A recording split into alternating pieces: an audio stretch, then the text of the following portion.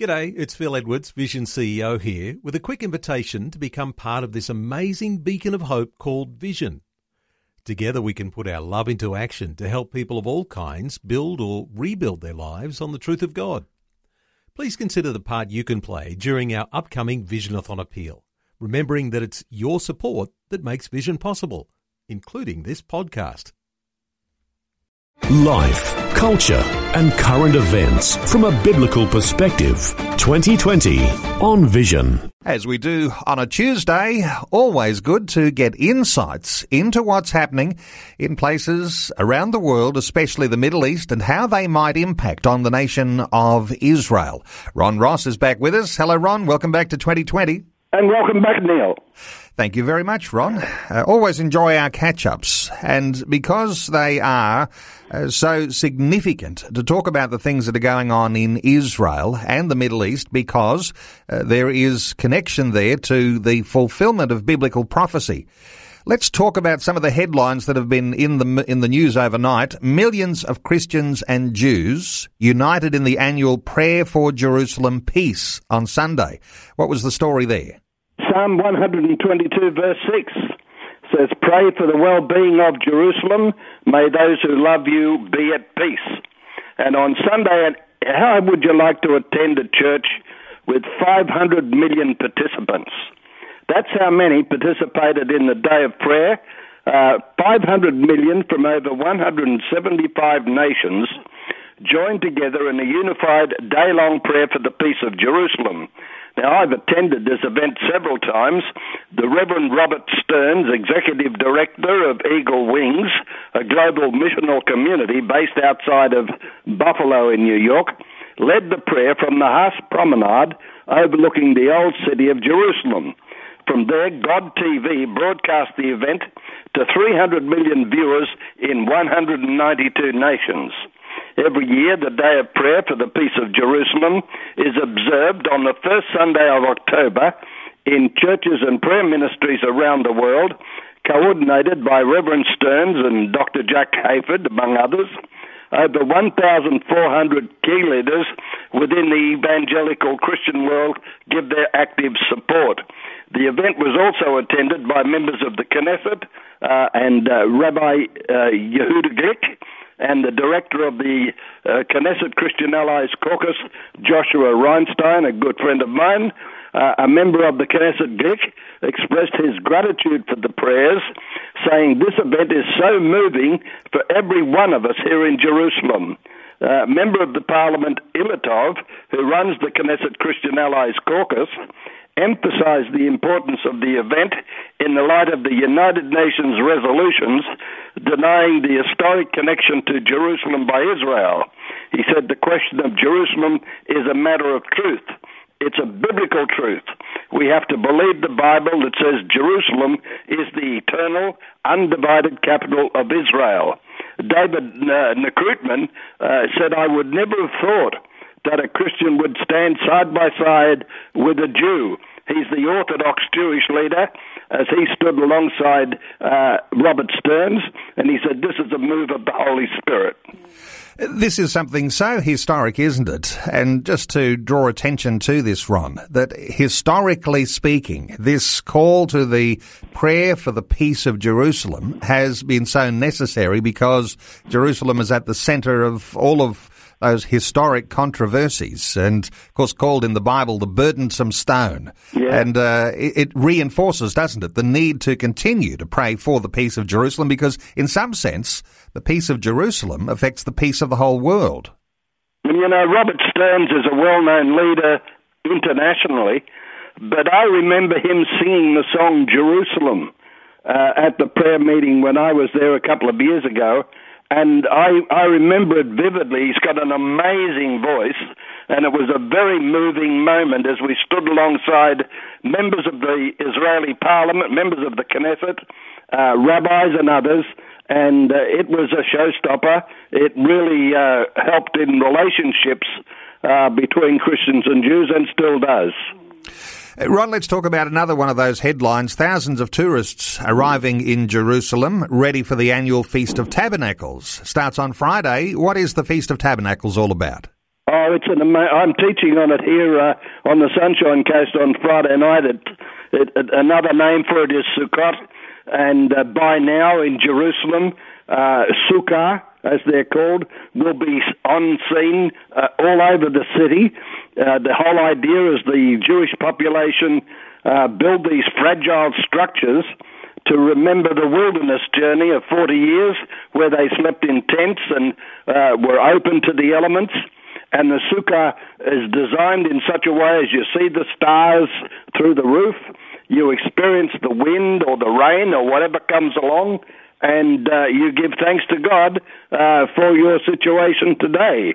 The modern adaptation for the festival is going up to Jerusalem to celebrate. And many of those people will come. There's over 6,000 already in Jerusalem from over 40 nations. It's a Christian celebration, the Feast of Tabernacles, organized by the International Christian Embassy in Jerusalem. And I remember when we were having trouble with Christian visas in Israel, a good friend of mine, Avi, who was a member of a political party, but he was also a pharmacist. And I stood with him one day and I said, Avi, if you've got any influence, help us with the visa problem the Christians have, because the International Christian Embassy may not have enough staff to run the Feast of Tabernacles. And he had a twinkle in his eye and he looked at me and he said, you will never cancel the Feast of Tabernacles. You Christians love us too much. Okay. And I remember that vividly, and it's a wonderful time to be in Jerusalem. You are commanded to rejoice. That's the good thing. Well, there's thousands arriving for the Feast of Tabernacles, and no doubt many will stay on, and many more thousands will arrive for a very significant anniversary coming up on the 31st of October. And our Prime Minister, Malcolm Turnbull, and the New Zealand Prime Minister, Bill English, they'll visit Israel this month to honour the 100th anniversary of the Australian light horse and the charge on Beersheba. This is a significant time, Ron. Oh, it's awesome. And I remember Ariel Sharon, when he was around, telling us that if he had a choice of any soldiers to go to battle, he would choose the Australians first. And when we asked him why, he said, if the order is stupid, they ignore it. He said they didn't like saluting. He said, if you tell them to retain that particular mountain and they get bored, they'll take the next one. And there is a great honour to the Australian and New Zealand Australian light horse. And we remember General Edmund Allenby, who ousted the Ottoman forces from southern Israel in the final weeks of World War I. Dozens of Australian and New Zealand soldiers died, and dozens more were wounded in the battle. The incident is an important bookmark in the military history of both countries. Turnbull and English will headline an A-list of dignitaries to mark the anniversary with a memorial ceremony at the Commonwealth War Grave Cemetery in Beersheba.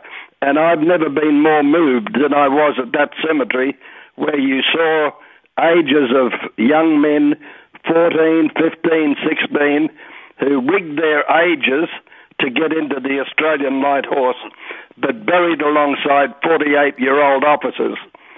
It's a very moving experience to be there, and it will be one we talk about again this month. Let's talk about something a little more broad, Middle East, but also including young soldiers. Kabul, the Afghanistan capital, has called on Tehran in Iran to stop sending Afghan children into the Syrian war. What's the headline saying here?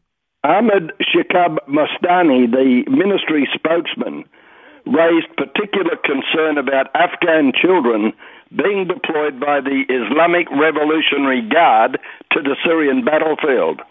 He alleged that a number of Afghan refugees in Iran are forced to commit actions that run counter to international norms. Mastani emphasized that the Afghan government is probing the case and has shared its concern with the UN Refugee Agency and Iranian government officials.